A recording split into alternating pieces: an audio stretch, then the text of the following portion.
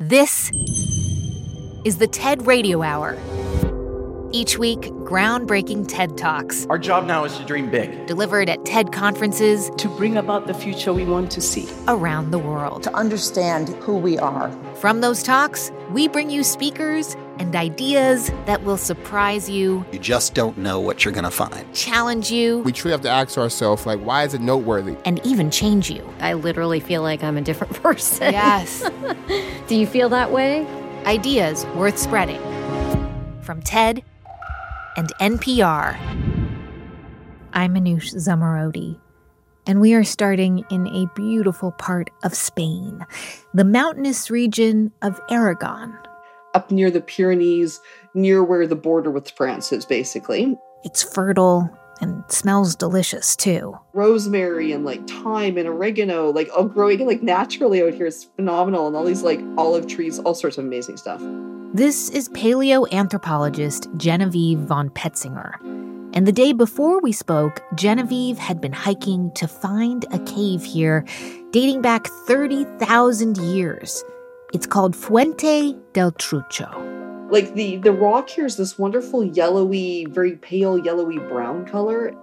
And so all you can see from this great distance, from the top of the canyon, I could see down the canyon, across the ravine, and a little bit up the other side, this wonderful big, sort of rock shelter cave mouth, just inviting me to come to it. And then as you get to the entrance, you're looking in, but you can't actually see inside of it.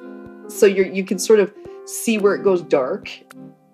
And so in this case, there was enough light that we were able to enter just kind of by crouching down and going in. But you have to be so careful because you cannot brush any surfaces. And then we got into a place where we could actually stand up in there. So, then we're bringing up the lights and then suddenly, boom, we're surrounded by all these red negative hands. Negative hands. Tell me what that is. Yeah, so a negative hand is when you put the paint into your mouth. Been there, done that. But you stick it in your mouth and you mix it with water often, or sometimes blood, sometimes other things. And then you put your hand flat on the wall and you spray it out of your mouth, almost the equivalent of a spray can. This was the paleo spray can, basically. And then when you remove your hand, it leaves the negative outline of the handprint with that wonderful kind of sprayed halo around it. Wow. And this site has almost 100 of them. It almost brought tears to my eyes. There are little person hands in this cave. Oh. There was one hand they think is like that of a 4-year-old. It's so tiny. I have a 5-year-old son, so of course I'm like, oh my gosh, just like my boy. Wow. It's like they're reaching out to you through the ages. Isn't that incredible? And it's too high. The 4-year-old was not standing. Somebody had to lift them up. It's on the ceiling. So, this wasn't just a kid fooling around. This was very purposeful and very deliberate what they did. We don't know why they were doing it, but one of the ideas is even just maybe this was a way that everybody in the tribe was sort of made their mark, right? I was here, this is us. And I think that's what truly fascinates me in a way, because what do you need to survive? You need shelter, warmth, and you need food. Once you get past that, it's non-utilitarian. It's not required. And yet our ancestors put a heck of a lot of time and energy into making art. And so what was it about it that was so useful for them about this? Humans have left behind evidence of their existence for tens of thousands of years. From cave markings to libraries, we've been capturing and collecting our stories and thoughts and preserving them for future generations. But how do we know if we're accurately interpreting what's been passed on to us? And what if the archives we're compiling right now are incomplete? Today on the show, Leaving a Mark. Ideas about capturing the ephemeral human experience in an artifact. Genevieve von Petzinger has spent more than a decade studying ancient paintings left behind by early humans. But she says while handprints and animal depictions get the most attention, she is drawn to the more abstract markings. there's little lines and there's dots and there's triangles and there's zigzags and there's rectangles with other dots inside of them. And she believes these little shapes aren't just random. So that was really where my research started, was just this genuine interest in trying to understand what are they? Her theory is that these shapes are actually symbols, possibly forms of communication left long before the first written languages. And the question to her is, what do they say? Here she is on the TED stage. Barring a handful of outliers, there are only 32 geometric signs. Only 32 signs across a 30,000-year time span and the entire continent of Europe. That is a very small number. Now, if these were random doodles or decorations, we would expect to see a lot more variation. But instead, what we find are the same signs repeating across both space and time. Things like lines, rectangles, triangles, ovals, and circles. And while certain signs span thousands of kilometers, other signs had much more restricted distribution patterns, with some being limited to a single territory, like these divided rectangles that are only found in northern Spain, and which some researchers have speculated could be some sort of family or clan signs. There is a surprising degree of similarity in the earliest rock art found all the way from France and Spain to Indonesia and Australia. With many of the same signs appearing in such far-flung places, especially in that 30,000 to 40,000 year range, it's starting to seem increasingly likely that this invention actually traces back to a common point of origin in Africa. There can be no doubt that these signs were meaningful to their creators. We might not know what they meant, but the people of that time certainly did. The repetition of the same signs for so long and at so many sites tells us that the artists were making intentional choices. If we're talking about geometric shapes with specific, culturally recognized, agreed upon meanings, then we could very well be looking at one of the oldest systems of communication in the world. I mean, it's incredible. 32 symbols, only 32 symbols across all these regions. And you're saying that the message that they're leaving behind is more than just, I was here. It's actually perhaps the first way for early humans to leave each other notes. Yes. And this is honestly where some of my research is going now as well, is I'm trying to find those first marks because I want to know what they were and I want to know why. Like, why did they start doing this? And in order to kind of improve my perspective, for part of my PhD, I got to go and study linguistics and I got to look at proto-languages. So what came before Egyptian hieroglyphs? What came before cuneiform? What came before, early Chinese writing? Because that's the thing, is that they don't come out of nowhere. They're the end product of a long tradition of graphic communication. And we never really sort of were making that connection before in a funny way. And so this is where I've been sort of saying, okay, well, how can we link this backwards? All of these systems start with two things. They start with counting marks and they start with iconic images. And when I say iconic image, I mean something that looks like what it represents. Do you have a favorite? We talked about the negative hands. I saw there's also one that kind of looks like a hashtag, which is like, whoa, we still use that one. Isn't that funny? What are your favorites? Okay, probably my ultimate favorite sign is the lowly dot. I think dots are just fascinating because I suspect they're probably one of the absolute oldest things around. And also that we can use them in so many different places in so many different contexts. So there are places in caves where they find isolated dots which seem to be there to indicate which passageway to go down. They're acting almost as path markers. We also see dots on the side of animals in a way that suggests that they might represent some sort of wound as though they're bleeding. Maybe this is part of a hunting scene. We also see dots in rows, and sometimes they look like maybe they're meant to represent something even maybe from the landscape. Or I've also seen dots used in a context that makes me think that maybe they were counting something. And then the really fun one, which again, totally speculative at this point, but I have some real faith in AI that maybe we might be able to do some cool pattern recognition. And what we're looking at there is Maybe some of them could even be like a constellation or something like that we could be talking about stars. So this episode is about leaving a mark. And obviously, we've been talking about how humans have left a mark, but my understanding is that you're currently trying to figure out if anyone else may have left these markings. Oh, yeah, totally. So just about 5 years ago now, some colleagues in our field did this fantastic study where they were scraping these wonderful little calcite deposits that were put on after the art was made. And these little white calcite deposits dated to 65,000 years ago, which means the art has to be older than 65,000 years. There was no humans in Europe 65,000 years ago. There was only Neanderthals. And so this really opens up some very interesting questions about, well, if there's no humans around, then who made this art? I mean, think about what we use Neanderthal as an insult, right? There's this sense of like, well, they're not like us. We're the only ones that are like this group of people. But slowly but surely, Neanderthals have been checking all the boxes. Like, we're running out of things that separate us from Neanderthals, really. And art is one of the last bastions.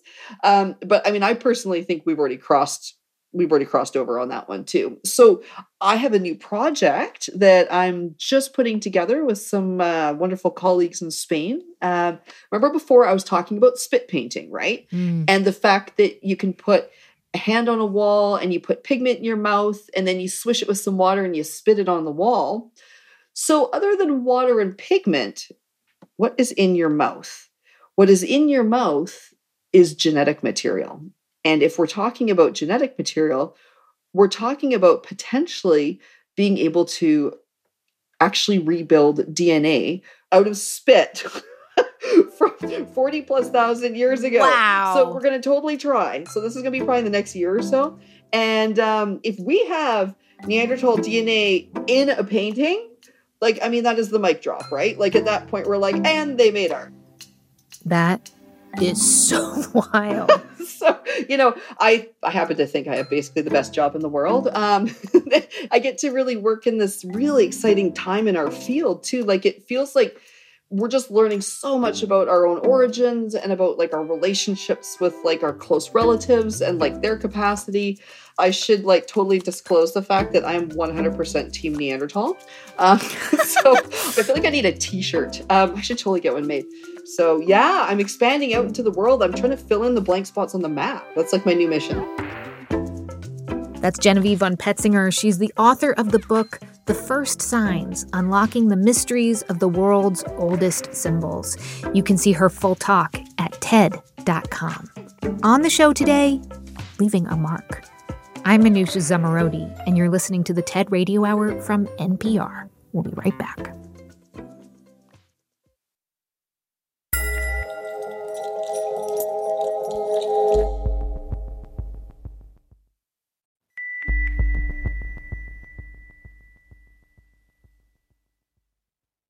It's the TED Radio Hour from NPR. I'm Manoush Zomorodi. And on the show today, ideas about leaving a mark. How we tell our history. What we save. Whose stories get told. And whose don't. So this is one of the lookout points in the museum. So we're on the 4th floor. And you have the Washington Monument to your left. You have the Lincoln Memorial straight ahead of you. And just taking in all of the different views on the National Mall from this level. That's Ariana Curtis. She's the curator of Latinx Studies at the Smithsonian's National Museum of African American History and Culture in Washington, D.C. And a few weeks back, she gave us a tour of the massive museum, which has about 40,000 artifacts in its collection. So this is always nice, like especially when we're super crowded. I think they were thoughtful about how they created the museum so that even when you're waiting, there's something for you to see and to take in, especially with all of the glass. And the museum has many famous pieces, like Harriet Tubman's shawl and a Tuskegee airplane. There are also artifacts from America's painful and violent past, like the casket of Emmett Till. But as important as those pieces are, Ariana wanted to show us something else, a simple, curved wooden seat. So this is one of my favorite objects in the entire museum. And so this is a concave boat seat. It's kind of on its side here, but it has two legs. This belonged to Debra Nazareno. She was the grandmother of Juan Garcia Salazar, an Afro-Ecuadorian oral historian. Women like Debra used these seats while traveling along the rivers of Ecuador. But she would also take this seat and put it in her home, right, because it was hers. So she would sit on it and tell stories to her grandson, Juan Garcia Salazar. So the boat seat is etched, it's carved with a spider web and a spider right in the center of it. And that spider represents a Nancy spider, a trickster character. So originating in West Africa, these were stories that were told, folklore. And so they obviously traveled with people throughout the transatlantic slave trade. And we know of Aunt Nancy stories in Jamaica, in the United States, in other places in Latin America. And through this seat, we know that Anansi stories are also popular in Ecuador. So generations later, right, like Black culture persists in this intangible way. And so one of the things that I love about We walked past other artifacts, seemingly objects of everyday life, preserved and put on display. Quilts, hair picks, something that almost anybody would have had in the 50s and 60s and 70s. Ballet shoes that had been painted by a dancer to match her skin. So she actually had to use black opal makeup to color her shoes because they only came in that standard issue pink, and she is a dark-skinned Black woman. And while we may not be familiar with the people who own these objects, the objects themselves are very familiar.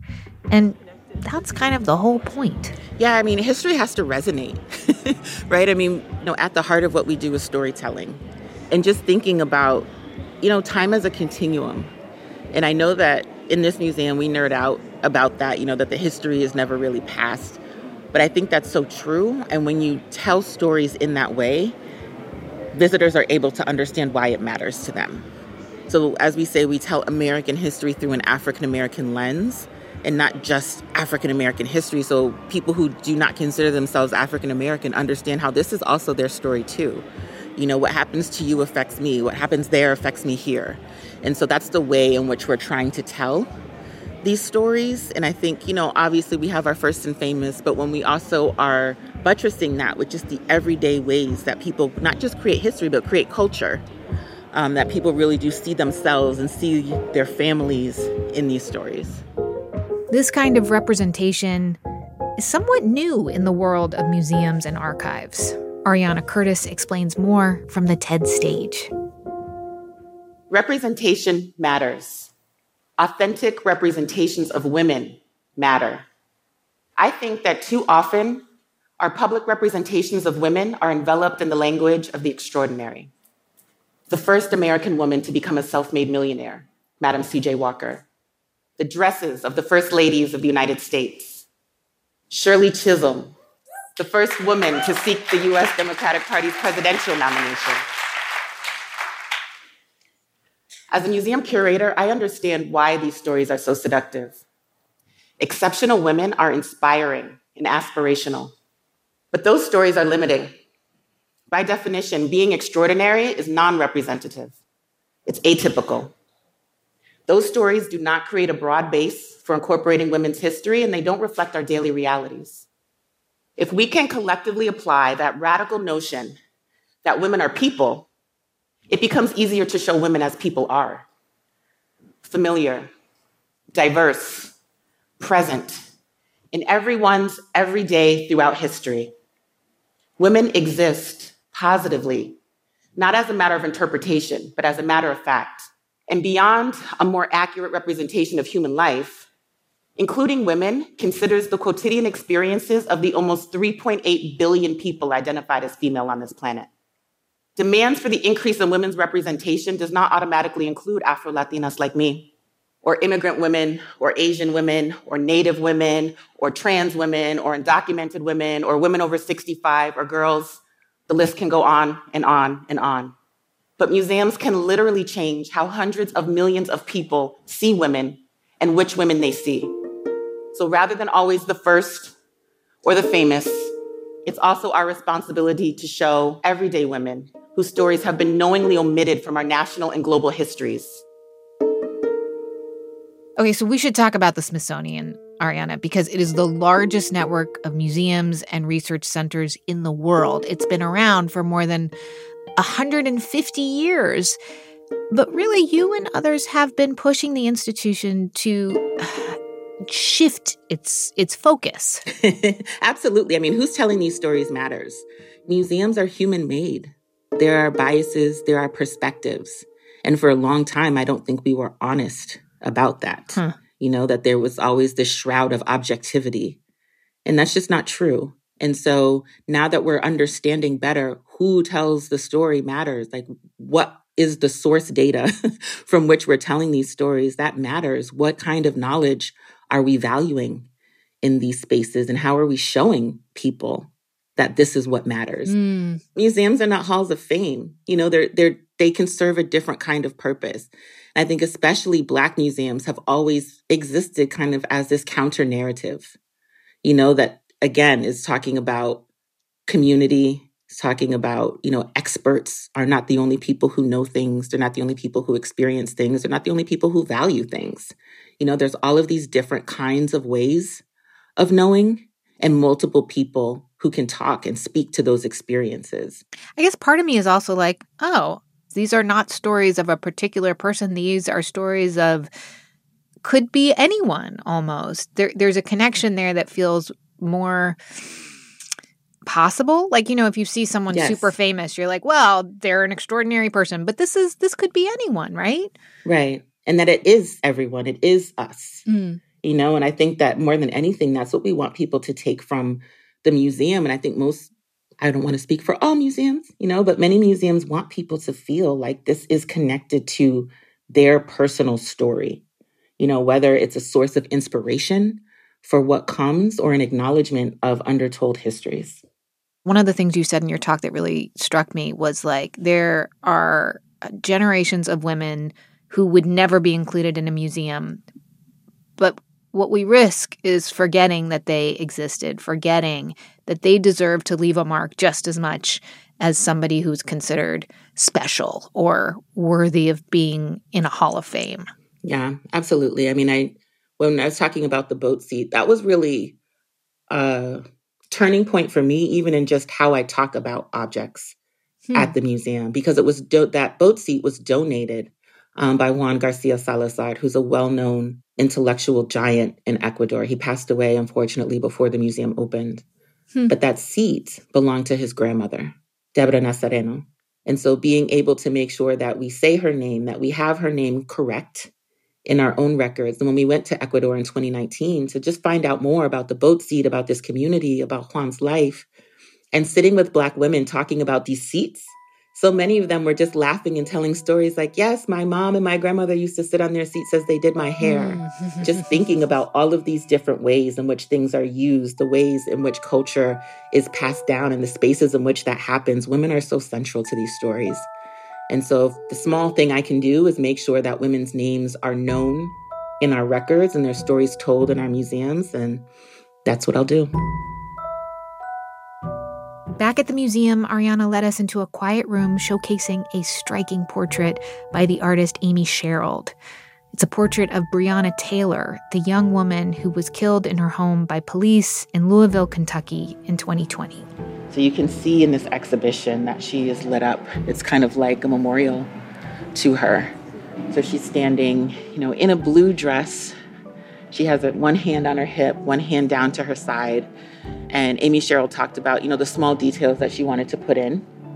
So one, just the fact that she's dressed up. Like she was a medical worker, so I think a lot of pictures circulating were her in her uniform. But when she talked to her mom said that, she was always dressed to the nines. She was always put together.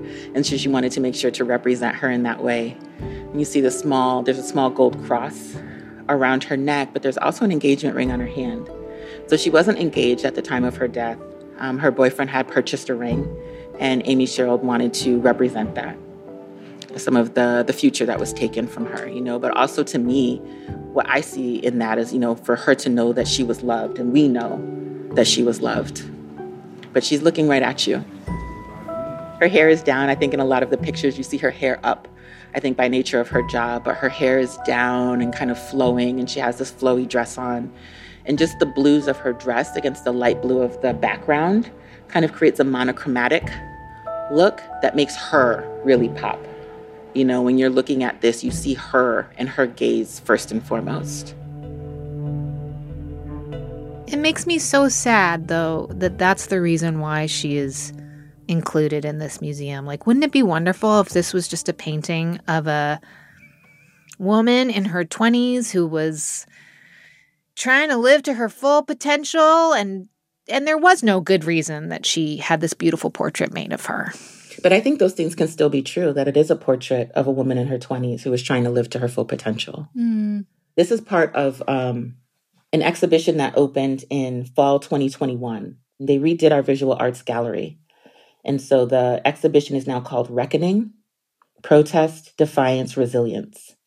And so it really is bringing these struggles for racial justice, for equality and freedom from history through today. So it's completely appropriate, obviously, that she's included in this.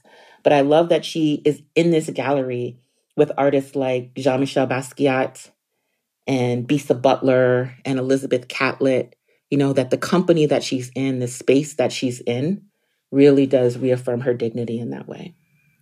I can only assume that by virtue of the fact that you work for a national institution, you are entering these artifacts into American history, into perpetuity. Long after you are gone, they will remain part of the collection. Do you think about that you are almost changing American history by choosing the items that you choose?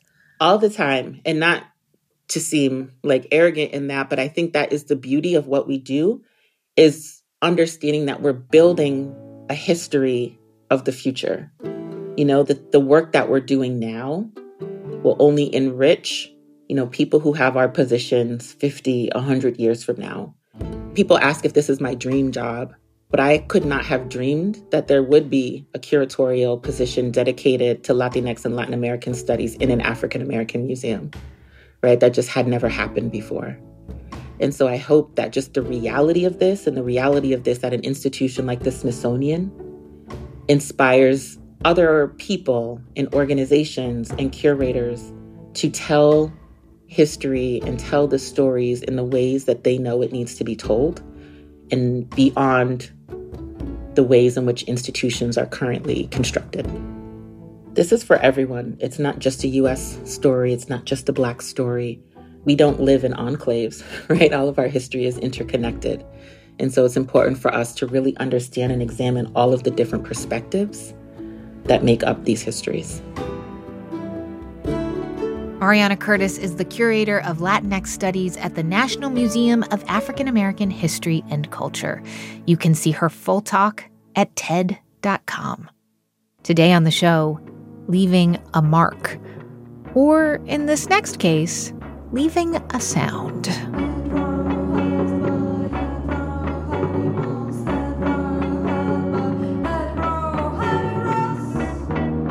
Do you recognize this band? I can pretty much guarantee that you don't. The band is super obscure. There's one song of theirs on YouTube, and it maybe has 323 plays. And that's pretty much all that you can find about them. This is Alexis Charpentier. He's a music curator who travels around the world searching for forgotten records. Like this one, by a punk band called Black Citron.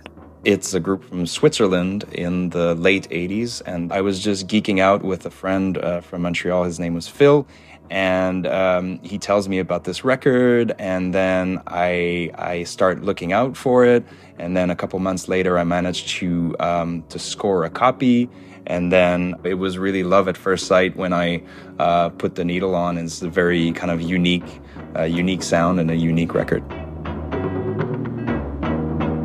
So we started to figure out like who was in this band, what were their names, and tried to find some of them on Facebook, and then say, hey, we're these two guys from Montreal. We love your record. We're not weird. We're good people. And what would you say about kind of, you know, talking about giving this record a second chance? Alexis, I assume that most people who go digging for records hope that they're going to, find something, pay $2 for it, and then turn around and sell it on eBay for $100. And that's the second chance. But how would you describe your intentions if it's not about resale? Yeah, my intention is connecting with the artist, if the artist is still alive, and to figure out, to find out more about the context. There is a bit of that detective work, and I have this reverence and respect for when I hold a record in my hands, I can kind of have a feeling of who were the people behind it. The true beauty is to save art from oblivion. Alexis Charpentier picks up from the TED stage. The work of a good record digger is a constant loop of 3 phases. The first thing we do is hunt. We spend hours, days, years of our lives rummaging through dirty and dusty record bins. So what we are is music archaeologists. But then the next thing we do is we gather. We choose carefully which records to save. We then try and find out every little thing we can about that record, the artist, the label, and super vital information like who's that playing trumpet on track 3. Then we file them, we contextualize them, and we keep them safe. We are music archivists. And the last thing we do to close the loop is we share and elevate the artist through an album reissue, a web article, a radio show. We give records back their rightful place in music history. But I think we also do it because it serves the human need to pass along cultural knowledge. When we come back, more deep cuts with Alexis Charpentier, including one forgotten album that he just found in Estonia. On the show today, Leaving a Mark. I'm Manoush Zomorodi, and you're listening to the TED Radio Hour from NPR. Stay with us.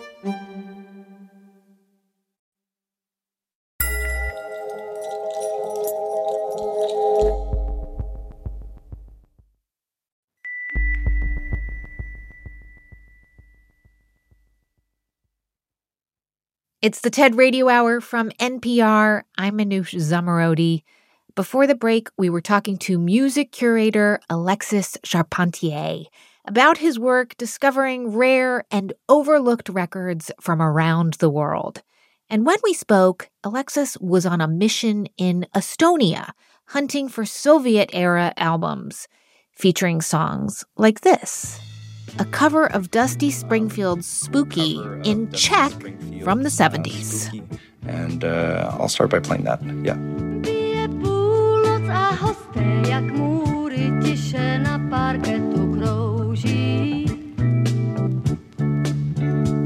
Na dancing padá nuda a já sama sedím nad vínem se soužím.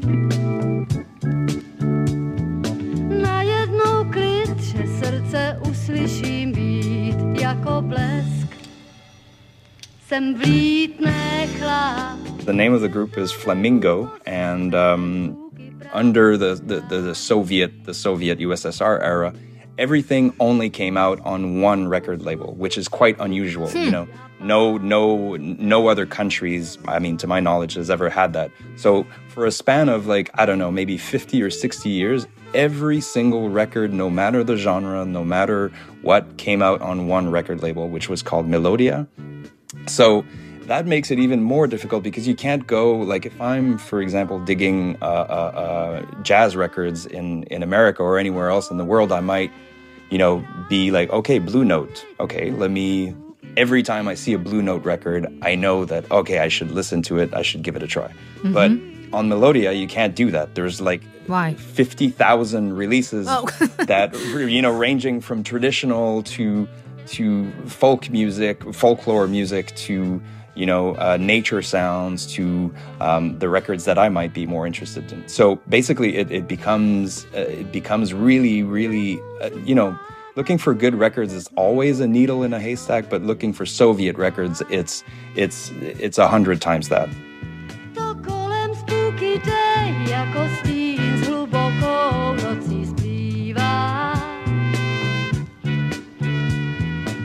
So you share all these unusual versions and original songs from all over the world on your website and on Spotify. But I am guessing that there's a lot of amazing music that is just locked away in record collections in people's basements and their living rooms. Yeah, to be honest, the preservation of records scares me less than the preservation of modern music in digital formats, which may seem a weird thing to say. But just an example, like a few years ago, someone at MySpace made a mistake on their server and accidentally deleted every single piece of music on MySpace. Wow. And there was, let me tell you, there was tons of amazing, amazing music on MySpace. So basically, we're very good at preserving and archiving culture of the past. But right now we're in the present and we tend to not really care about the records that are out now, right? So yeah, I think it's going to be very interesting. In the future, there's going to be a lot of music that probably came out in 2002, 2005, whatever, that no one can find because it just doesn't really exist anymore because the server, someone forgot to pay the domain name, the website doesn't exist. Yeah. Digital data and internet data is actually way more fragile than we think. So in addition to finding and then sharing records, sometimes, Alexis, you actually reissue or re-release an album with the artists. If you can find them, you try to bring the music back to life, which brings us back to your story about that Swiss punk band, Black Citron. Okay, you said they were only together for a few years in the 80s, but then you managed to track down the band members, including the singer, Evelyn Schumacher.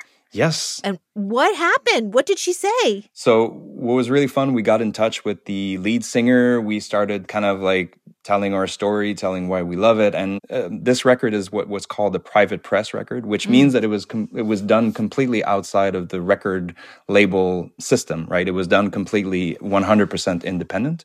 And then 30 years later, someone just hits you up out of nowhere and is like, this record is incredible. We want to do something with this. What do you say? So thankfully they weren't creeped out. And we even brought the lead singer to Montreal for her first show. Wow. To perform the first time this music in 25 years. Perhaps one day you'll make good money, mais c'est pas une raison to become a pourri. Perhaps one day you'll make a baby, mais c'est pas une raison to become a papi. So we organized like a makeshift band of musicians in Montreal, and we taught them the Black Citron songs, and we brought her over to perform the songs.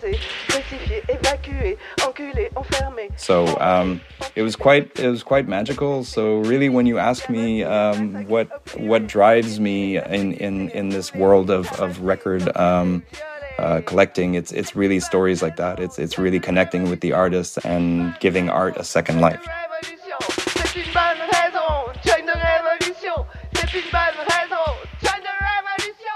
That's Alexis Charpentier. He's a music curator. You can see his full talk at TED.com. Oh, and the re-release of Black Citron's album is currently in production. You can hear more of their music at Alexis's website, musicismysanctuary.com.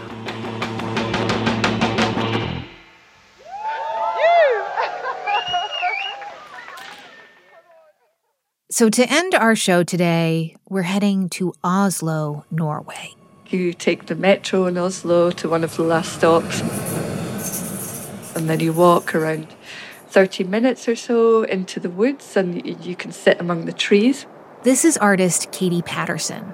We've had a lot of people kind of take pilgrimages to sit amongst these little trees that actually aren't so little anymore. They're a couple of feet now. These trees are part of Katie's ongoing project called The Future Library. So basically I'm growing a forest which in 100 years the trees are going to be cut down and pulped and made into paper, and a book is going to be made from this forest that nobody can read until the century has passed, until the trees are fully grown. Basically, the idea is that every year for 100 years, an author is invited to write something for the library. They can write anything they want, as many words as they like, so it's, a real surprise to us as well when they arrive with their manuscript. Katie launched the Future Library in 2014, and the authors that have been selected so far are pretty impressive. Their first author was Margaret Atwood. We've had David Mitchell and Sean and Ella Shafak and Han Kang and Karl Ove Knausgaard and Tsitsi Dangarembga. After a special handover ceremony in the forest, the manuscript is sent back to Oslo, where it's sealed in a special room at the public library, and where it remains. Nobody will read the words until the forest has grown. That's when the trees will be harvested and used to print all the manuscripts as an anthology in 2114. It's a project that goes beyond my life, that goes beyond the lives of many of us alive right now.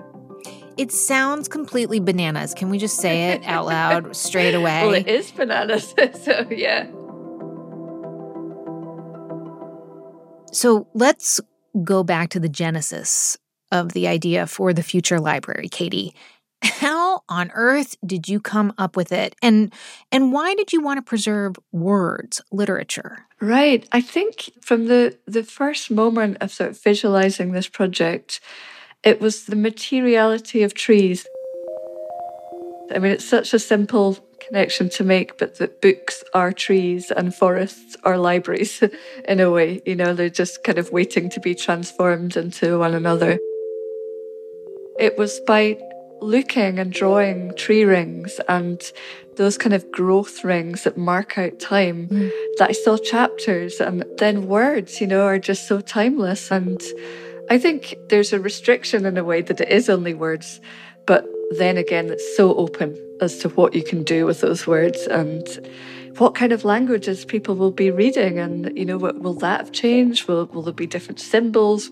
So I think the idea of preserving language is important in the artwork, but also this idea that books are trees. Can we talk about the authors? Why do you think they accept your invitation? They're not going to get paid for it. And I mean, as you get closer to the completion of the project, those authors will be around to get feedback. But right now, why do you think they want to do it? Is it about sending a message to future generations? Well, it's so interesting. They've all responded really quite differently. So Margaret Atwood said yes really quickly. She just got it and went, yes, I'm going to do this. In fact, she compared it to being asked to donate a kidney. You either say yes or you say no really fast. Okay. It's I'm so happy you said yes. But other authors, you know, David Mitchell's really spoken about it took him months to decide, but he said that he preferred the person that said yes than the person that said no. And so I think it's kind of a legacy idea, but also it's kind of saying yes to something that's hopeful, that's full of trust, and that's, you know, going beyond our own lives. This annual handover ceremony, I'm picturing people playing lute and skipping through the forest, but it actually is a bit like that. Oh, is it? Okay. Yeah, no, it feels really special because we're taking this journey together, and it's a group of people. Anybody can come. It's free. It's open to everybody. We just walk together through the forest. It's just an ordinary forest, you know. We arrive in the clearing. We're surrounded by these little trees that, of course, are changing rapidly year on year. And then the author is able to come up with what they want to happen in the forest.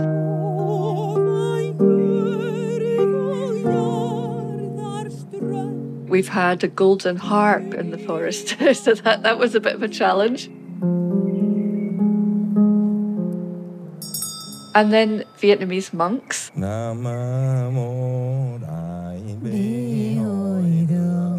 To do a sound performance and to do a chant in the forest. We have a minute silence as well where we can just listen to the sound of the trees.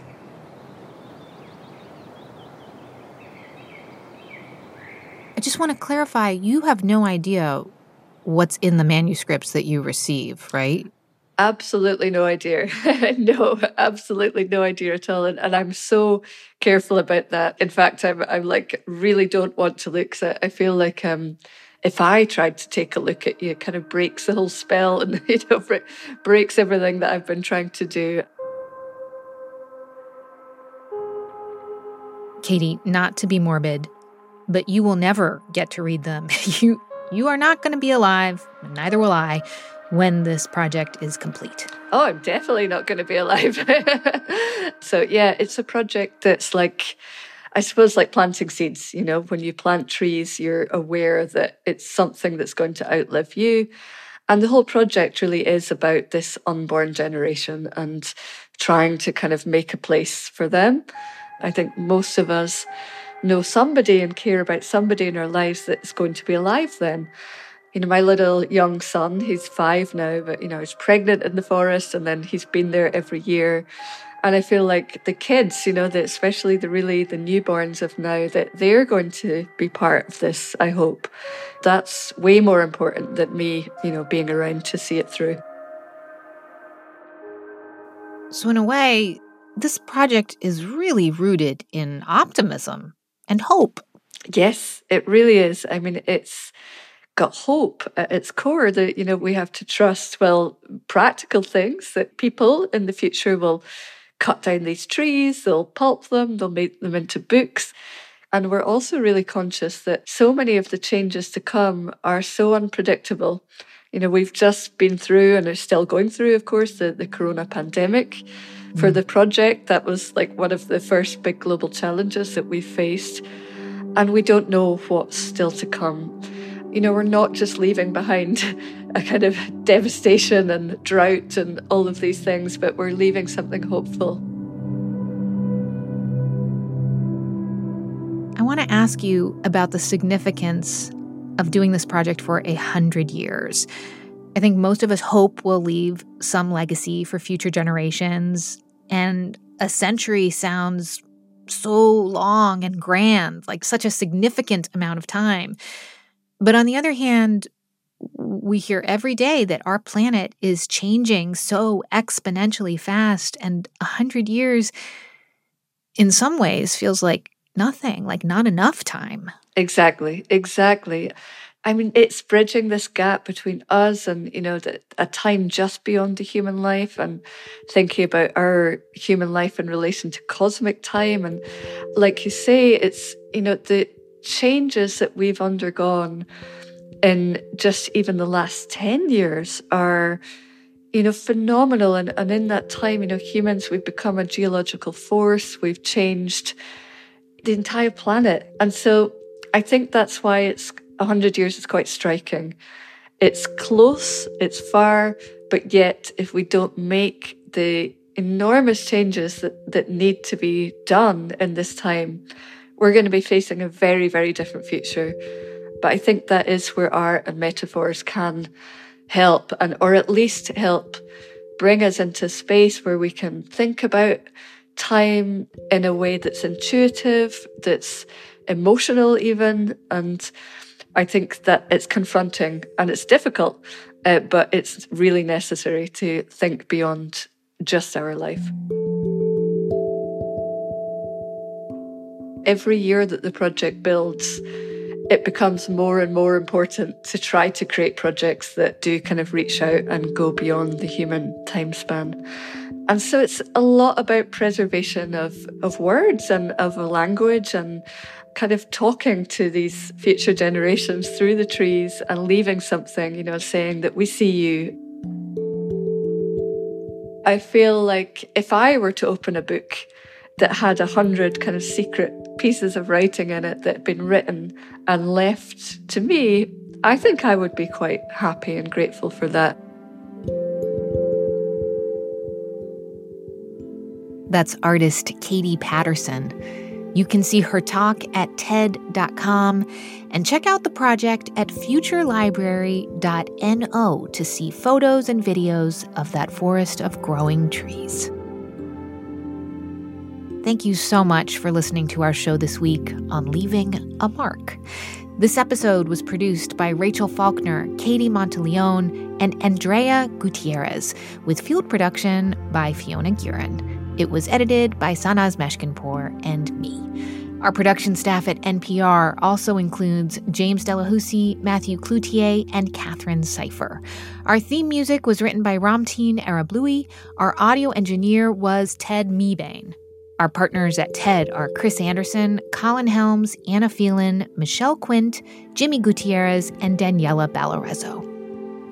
I'm Manoush Zomorodi, and you have been listening to the TED Radio Hour from NPR.